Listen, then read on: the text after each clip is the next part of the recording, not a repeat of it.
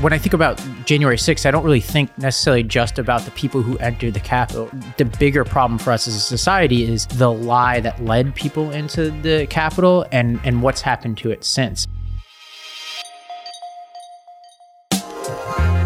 Welcome to The Lost Debate, a show for political eclectics. I'm Ravi Gupta. And I'm Corey Bradford. Well, Corey, we have big news today. We have a new third co-host, Rikki Schlatt. Rikki, welcome to the show. Thanks so much for having me. I'm excited to be here. Well, Rikki comes to us from the New York Post, where she's a writer, and also at Reason Magazine. She's also a fellow at the Foundation for Individual Rights and Education. And, you know, our show is The Lost Debate, and part of the promise of this show is that we're going to bring people together with different perspectives, and Rikki certainly brings that. Rikki, we're super excited to have you on board. I'm super excited to join. I think it's a really great mission fit. As a classical liberal, I think that constructive disagreement and good faith debate is really what we're missing in the country, and really the only thing that can heal divides and bring us forward. So I have my finger on the pulse of the libertarian kind of right crowd, and I'm excited to bring that perspective.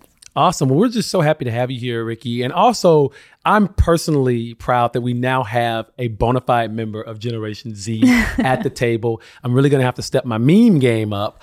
But let's just get right into today's topics. Coming up, Biden catches heat for saying we're still in a pandemic of the unvaccinated. Is his statement accurate or a little misleading? Classes are canceled yet again in the city of Chicago. When will school closures end? But first things first, today is the anniversary of January 6th. So let's just discuss where we are a year later after that horrible event. I think the first thing is to really clear up what exactly happened that day. I mean, Ted Cruz just called it a terrorist attack.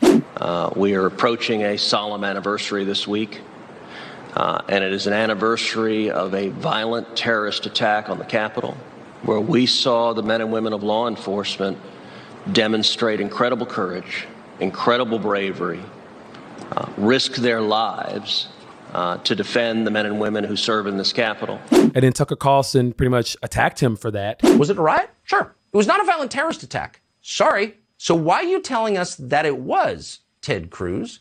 And why are none of your Republican friends who are supposed to be representing us and all the people who've been arrested during this purge saying anything? So is this a terrorist attack? Was this just a riot? Or was this simply a rally that just went horribly wrong?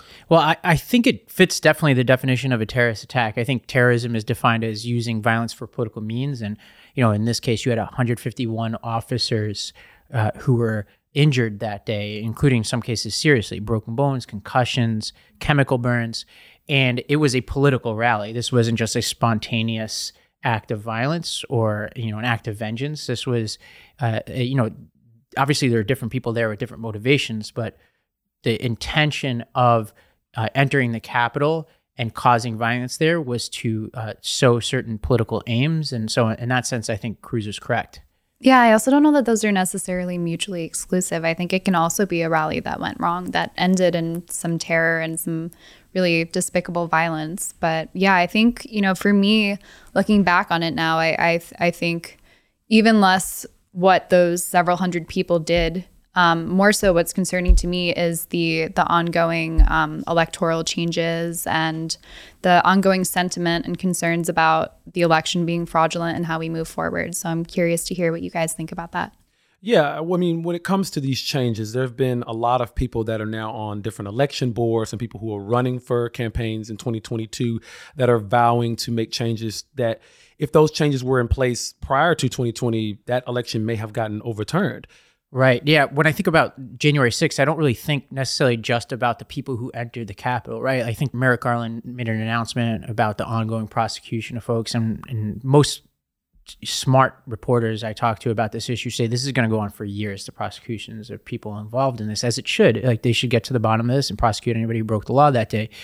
But I think the bigger problem for us as a society is the lie that led people into the Capitol and what's happened to it since. And I think what you see is that all available polling evidence seems to suggest that there's a certain baseline level of people who believed that the election was stolen, that continue to believe it till this day, and that former President Trump has only gotten a more rosy picture moving forward if he wants to actually, steal an election or, just gain support within his party for the kinds of stuff that he wanted and didn't get in and around January 6th. And so, for example, the Washington Post looked at candidates for statewide positions around the country, and there are 163 candidates for statewide positions around the country right now running for the GOP nomination that are endorsing the big lie. And that includes 18 people for Secretary of State positions and 13 for Attorney General positions. So that's very troubling. And troubling indeed. Ricky, you're more in tune with sort of the right-leaning individuals in this country.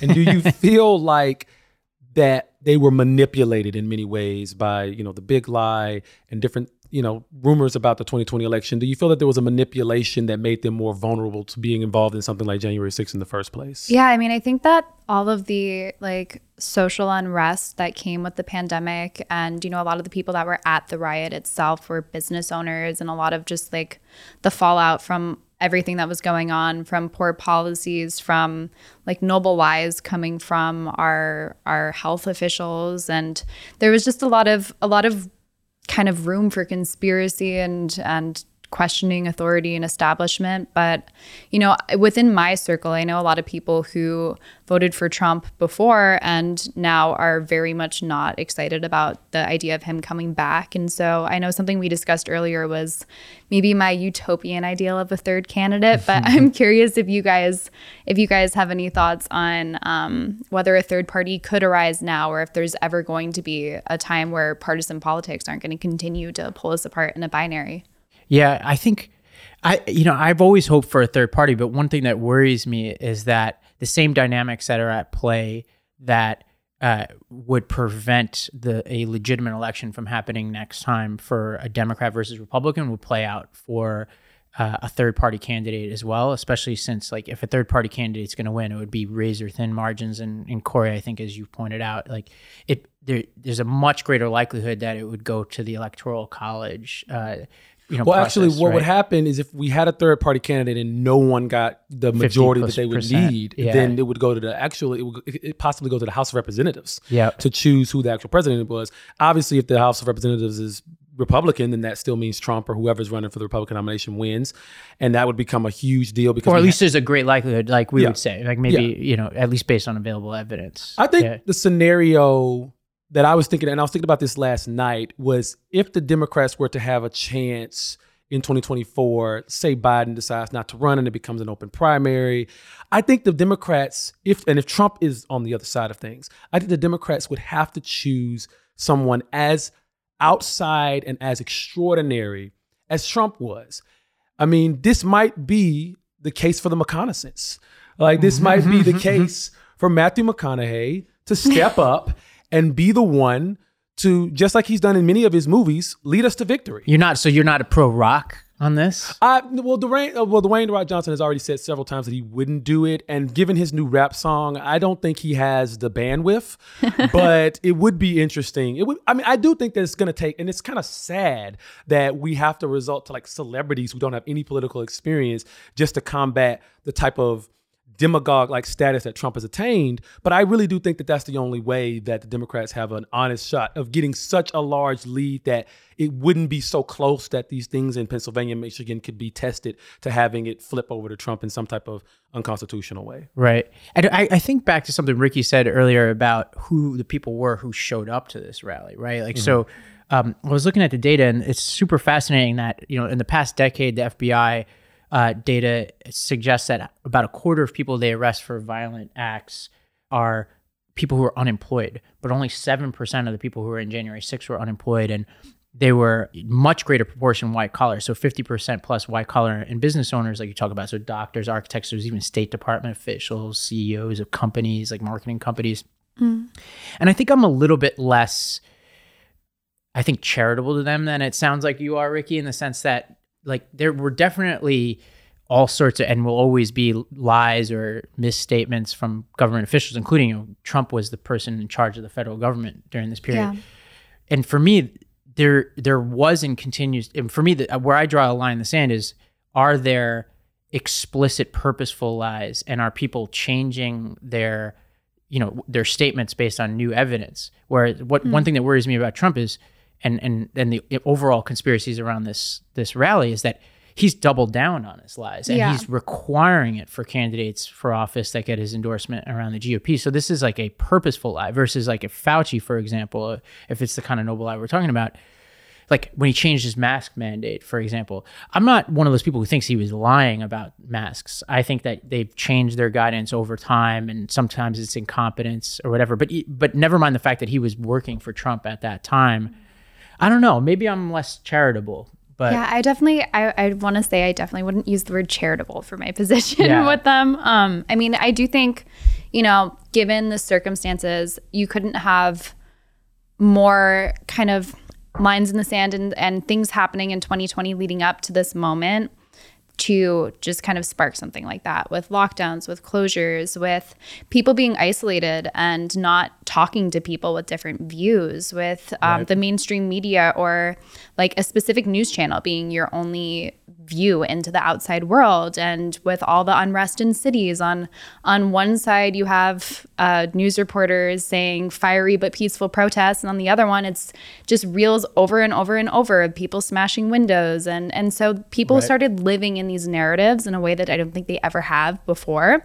But that doesn't mean that I'm charitable towards them. I think I just understand that you couldn't have a better kind of formula for something bizarre like this happening. And, I'm glad that 700 plus arrests have been made and that justice is being done towards the people who were there. And I think now, a year later, like the conversation really has to be, how do we deal with the fact that around 2/3 of Republicans do believe that the election was still contested in some way? And how do we move forward? Because if we all care about this democracy and about our fellow Americans and about healing, ultimately, we need to understand where this is coming from and how we can move forward together as a country if we still want to have one. Right. Yeah. On a personal note, I called my father, who's a big Trump supporter, that day of the January 6th insurrection, and he was, and I guess still is, pro-insurrection. And one thing one of the reasons why we start this company as a whole is what you're talking about, which is like we got to get out of our silos. Like, for him to get to the point where he supported an act of what seems very clearly terrorist violence, where he's like a peaceful guy in every other respect, seems to me like a ringing red alarm to say something seriously has gone wrong in this country. I think especially having divisive media and not having social interaction, that's the problem. And so I think it's great that conversations like this are happening and that people are starting to be more cognizant about reaching out to the other side. Because in 2016, the reaction when a surprise candidate won was to say, oh, everyone's deplorable or they're racist or they're irredeemable, and not to try to understand how this could happen and how we move forward. And I think that it'd be a mistake to let that same sort of psychology of siloing a huge faction of the population away that just isn't touchable or isn't worth breaching a conversation with. Like, if we do that again, then we're going to be even more divided than we already are. Speaking of divided, there's nothing that really divides us more these days than topics regarding the pandemic. And right now, we've got our president, Joe Biden, this past Tuesday, made a statement that he's made before, but making it now maybe a little bit different. He stated that no excuse for anyone being unvaccinated. This continues to be a pandemic of the unvaccinated. We are still in a pandemic of the unvaccinated. Tucker Carlson said, I believe around the same day, that virtually everyone in the country already had the vaccine and they've all got COVID. A little bit of a grand statement. Did they die though? But the big thing about this is, are we still in a pandemic of the unvaccinated? Is that statement accurate, or is that statement simply just misleading? I think I come down on it. It could still be accurate, because if you look at least available evidence of who is, and as I've described in the last episode, for me, hospitalizations and deaths are the key indicators at this point. I think we all probably agree on that, because the infections are way less lethal, and I know Ricky's probably going to go through all that data with us. So people showing up to the hospitals, and it's a problem not just for them, but for other people who need procedures. But then obviously people dying is a problem. That's a public good. So I view the pandemic really as being, coming down to that data. overwhelming numbers of people who are showing up to hospitals are the unvaccinated, and the most available data in New York City shows 32 times more likely to show up to the hospital if you're unvaccinated. Larry Hogan in Maryland, the Republican governor of Maryland, went on TV and said that the hospital beds that are the crisis they have in their hospitals is being largely driven by the unvaccinated. The Washington State data seems to suggest this. And this could change with Omicron. So maybe it's accurate, but I think it's kind of dumb politics because I don't know who's being persuaded by this, by Biden saying this and by calling out the unvaccinated continuously. I truly cannot imagine who heard that and said, you know what, now is the time. I'm going down to the clinic. I'm making my appointment because that set it off in my head. Finally. Yeah. But yeah, I mean, I think it's important to make a distinction that there's a lot that we still don't know about Omicron, and using these kind of blanket statements that I think were accurate in Delta and in earlier waves, and continuing to use them now as we have an evolving situation, it kind of lacks nuance, and it's continuing to silo a group of people out. And, I would push back on the statistics of the vaccinated versus unvaccinated, just in terms of that was true with Delta, and these statistics are from a little bit later or a little earlier than the Omicron wave. And I think it's important to kind of keep an open mind about whether this rhetoric is still going to be relevant going forward, because we're seeing very different statistics on hospitalizations and deaths with Omicron. And I think that they're really encouraging, actually. So I'll agree with your statement from the other day that I think it's a good thing too, like in a net positive way. So. But correct me if I'm wrong, and I agree with you that I think the data is going to change dramatically, but I think we haven't seen any data to suggest that even though the people are being hospitalized less as a percentage of overall infections, that the trend of the people who do wind up in a bed versus people who don't is not still heavily skewed towards the unvaccinated. We haven't seen anything to suggest otherwise. It seems like we don't have any data on the Omicron wave. Obviously, it's 2 weeks behind because infections and deaths and hospitalizations usually have that little bit of a lag. But the statistics that we have are not organized by vaccinated and unvaccinated. I think, anecdotally, a lot of people who have been vaccinated have been getting it, but that's not a statistic that we can kind of assert now. But I think a really great case study is what's happening in South Africa. I think we have the data for that. But there, they have less than 1/3 of their population is vaccinated. So it's a really good sample of how it impacts unvaccinated people. And even though their caseload went up enormously, their death rate was almost unchanged. And of the cases, I want to make sure I get this number right, of the cases in South Africa where there was a detected positive, before Omicron, about 8% of those people would die. After, it was 0.2%. So I think that's really encouraging. That's a largely unvaccinated population. And so, I don't think that we're going to change any minds or hearts now on the issue of vaccination. And I think that the conversation might need to change now that we have a disease that's potentially endemic and a vaccine that might not actually be as powerful in fighting against it now. And so, I think Biden's rhetoric might be a little dated, and we need to wait a little longer to say whether or not this is still a valid statement with the new data. Well, South Africa is an interesting outlier too, because so quickly when Omicron was detected, travel from South Africa was cut off almost immediately, way faster than it was from other foreign countries when the pandemic first started. And now we're seeing, based off of the data you just mentioned, that it wasn't even nearly as bad for them, and that maybe that was a bit of a hasty move to make. Not to mention, just in regards to what Biden is saying about the unvaccinated, I don't think it's ever a good idea for an elected official or a leader to single out a whole group of people and say, you're the problem. Because when Joe Biden said this, it reminded me a lot of Hillary Clinton and her deplorable statement about Trump supporters, even though back during that time period, I probably would have agreed that I don't think every single Trump supporter was a deplorable person, but there definitely was some deplorables among them based off a lot of things that I was seeing in rallies. I was living in Alabama at the time, so I was seeing some really crazy things. But to just say every single person in that group is all one thing or all these different bad things, that's no different from a racist statement. That's no different from a sexist statement. And those types of broad generalizations are never a good thing for a leader, because like you said earlier, nobody who's unvaccinated is going to hear that and say, oh, you just shamed me into getting it. It's just not going to work like that. I agree with you that that about both of you about the effectiveness of it, but I still think saying it's a pandemic of the unvaccinated can be read as like a just descriptor of the public health situation, which is deplorable is like an inherently negative connotation, right? Saying it's pandemic, saying like this thing's spreading more amongst the unvaccinated, which like I think has been true up until now. But But also on the South Africa front, I agree that, and this is why we're pro Omicron at Last Debate, or at least I am, is that, as we talked about in the last show, this is a good thing that Omicron is less deadly. And I think we agree on that. Like, this could potentially be the way out of this, especially for countries that don't have high vaccination rates. But the study that we were reading about South Africa showed that, per your point, I think it's the vaccine is only 33% effective at preventing infections.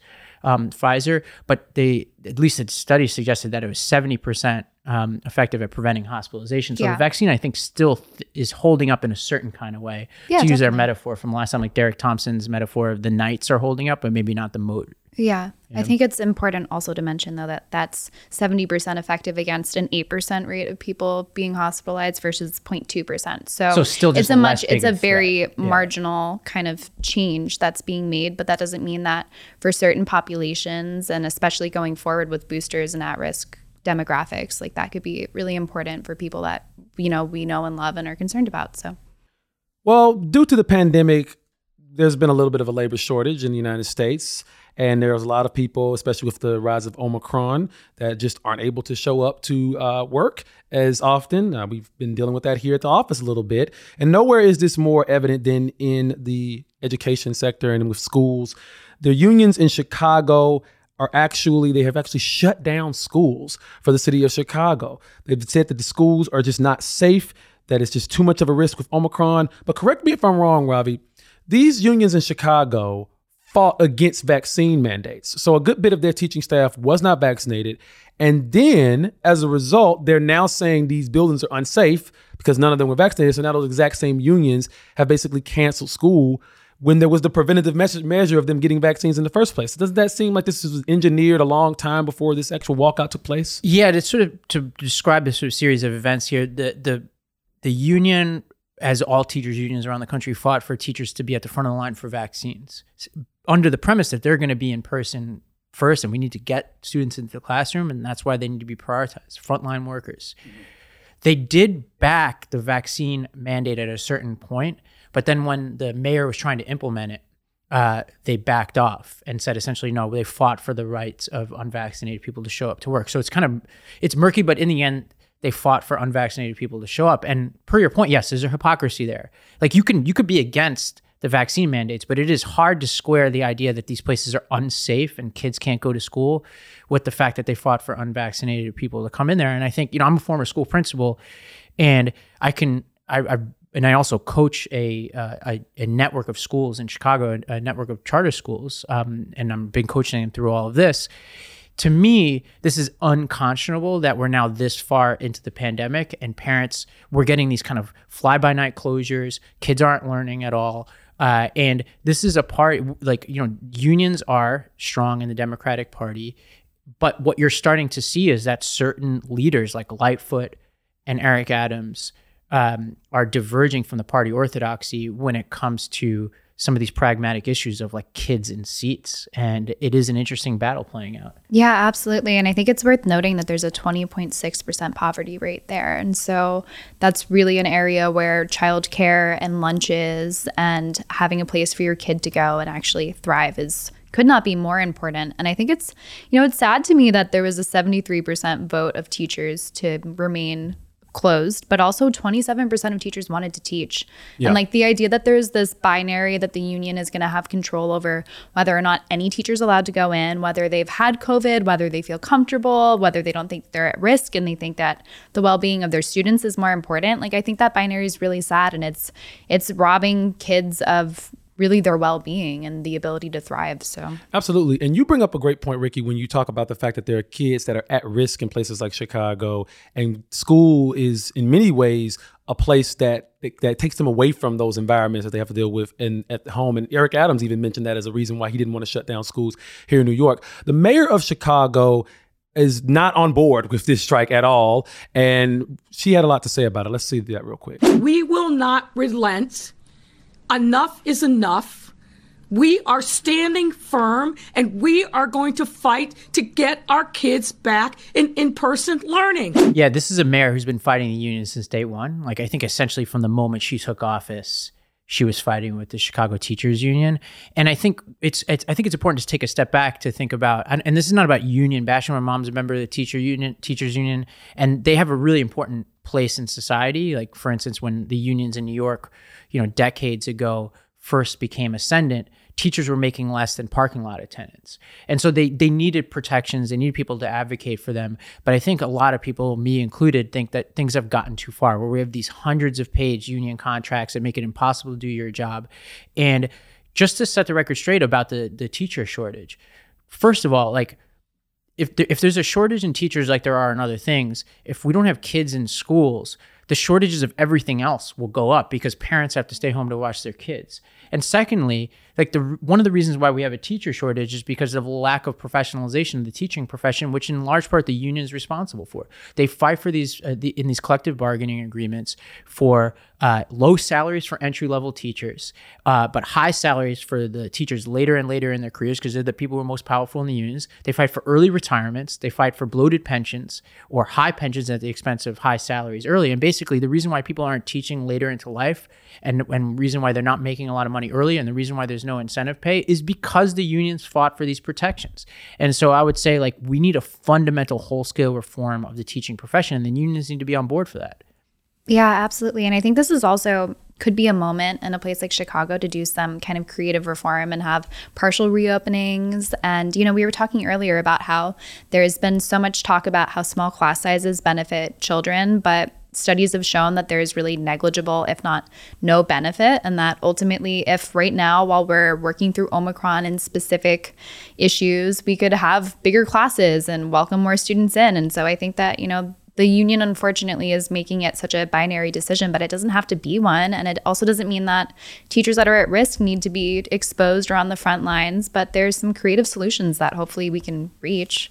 Well, the pandemic has always had these political fault lines that have always separated the right and the left, but it seems like the right and the left is unified in the sense that school closures have just gone too far and enough is enough. I mean, take a look at what the governor of Florida, who we know is pretty far to the right, has said about school closures in his state. You look what's going on in other states. They're letting hysteria drive them to doing really damaging things. We thought that people had learned. They're closing schools. They're doing things that should not be done. And that is not the way you deal with this. And so, we are 100% committed to making sure that people are able to live their lives, that our kids are able to get an education, that people's businesses are able to operate, and that people have jobs. And so that is just non-negotiable. One thing I would take issue with what he says, I agree with what a lot of you said, is he said, I thought people had learned. I think, but the data suggests that a lot of the districts that were quick to close are not closing. New York's a good example. Like, I think Eric Adams put a line in the sand saying, we're not going to close, and he's working really hard to keep the schools open. Obviously, Chicago is a counter example to that. But I think by and large, per your point, like, regardless of where Democrats were a year ago on this, it seems like most people are letting cooler heads prevail and saying, like, if this thing's going to go on for much longer, which it seems like it will, we've got to get kids back in seats. Yeah, I think there's a common sense coalition going on. And, on one side, we have Lori Lightfoot in Chicago, and then we also have the governor of Arizona, who's been giving parents a $7,000 voucher to offset the costs of school closures. And I think that's a really great policy model and potentially something that other areas might want to consider doing. That kind of comes as a conflict, though, because when you look at Democrats, they've kind of been against things like vouchers, but at the same time, something like that would actually help offset the cost of childcare, which has been the whole issue with these school closures in the first place. Right. Yeah. The weird thing is right now is that in the sort of helter-skelter political environment we're in, is Democrats are for publicly funded childcare, but they're against vouchers. And Republicans are generally against publicly funded childcare.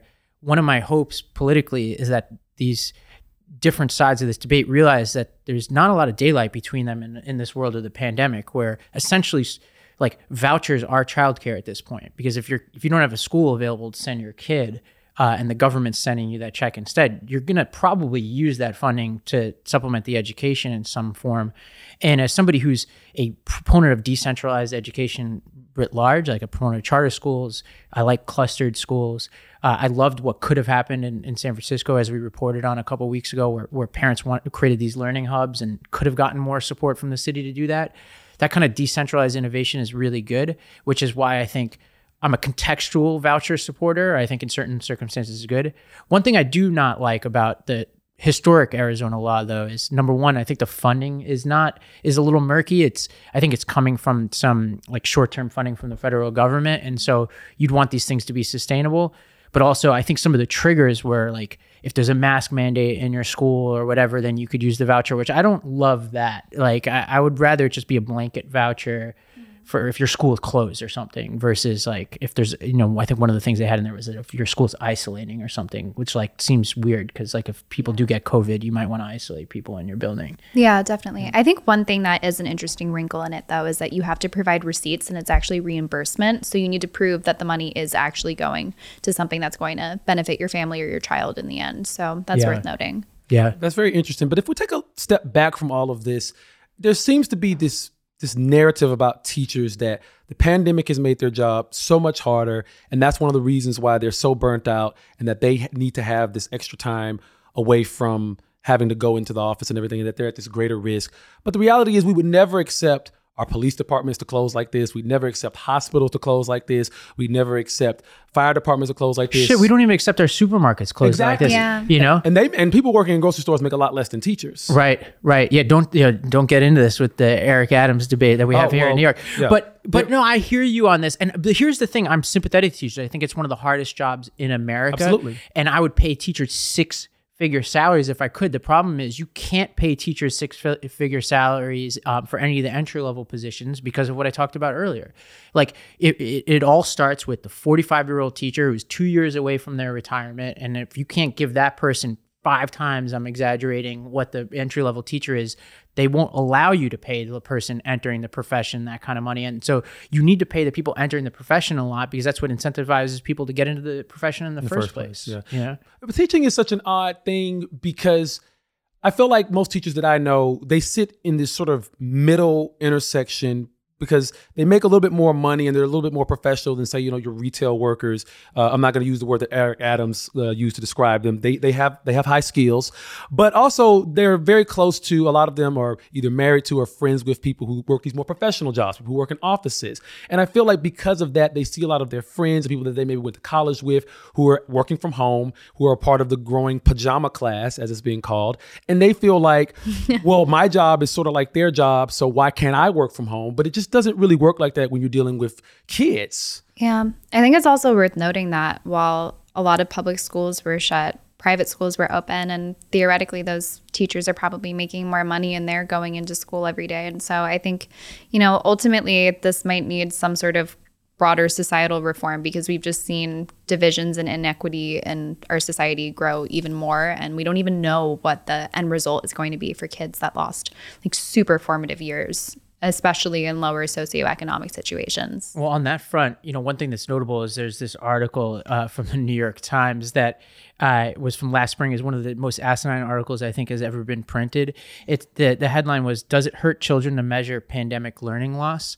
And essentially the article just goes through one quote after another from, in some cases unions like the Massachusetts Teachers Union, which opposed standardized testing in the middle of the pandemic. I'm not talking 2020. This is 2021 standardized testing, which the Biden administration even supported. And they opposed standardized testing on ideological grounds because they're worried that it will be used to hold teachers accountable and actually show how shitty our schools are. But they were using this language of equity, saying, it hurts kids to measure and to tell them they're not learning. And to me, this is ground zero for bad education ideas that, it's not just unions, it's a lot of stuff that goes on in the left where the equity is being deployed to actually deprive Black and brown communities of the kind of visibility and resources that they need in order to get good education. If we can't measure whether kids are learning or not, or whether a school is teaching kids, then you can't improve that school. Like, it's just like we'll be operating in a complete black box. And so to me, this is just another area of hypocrisy. Like, the same people who don't want to show up don't even want to measure the impact of not showing up. Well, this was a great conversation. And I think we're really measuring up to our name of Lost Debate now that we have some different perspectives on the show. So Ricky, we want to thank you so much for being with us. Can't wait to have more of these conversations. And I think that's going to be our show for today. We thank you all for watching. Make sure to subscribe to us on YouTube, listen to us on Spotify, wherever you get your podcasts, and we'll see you next time.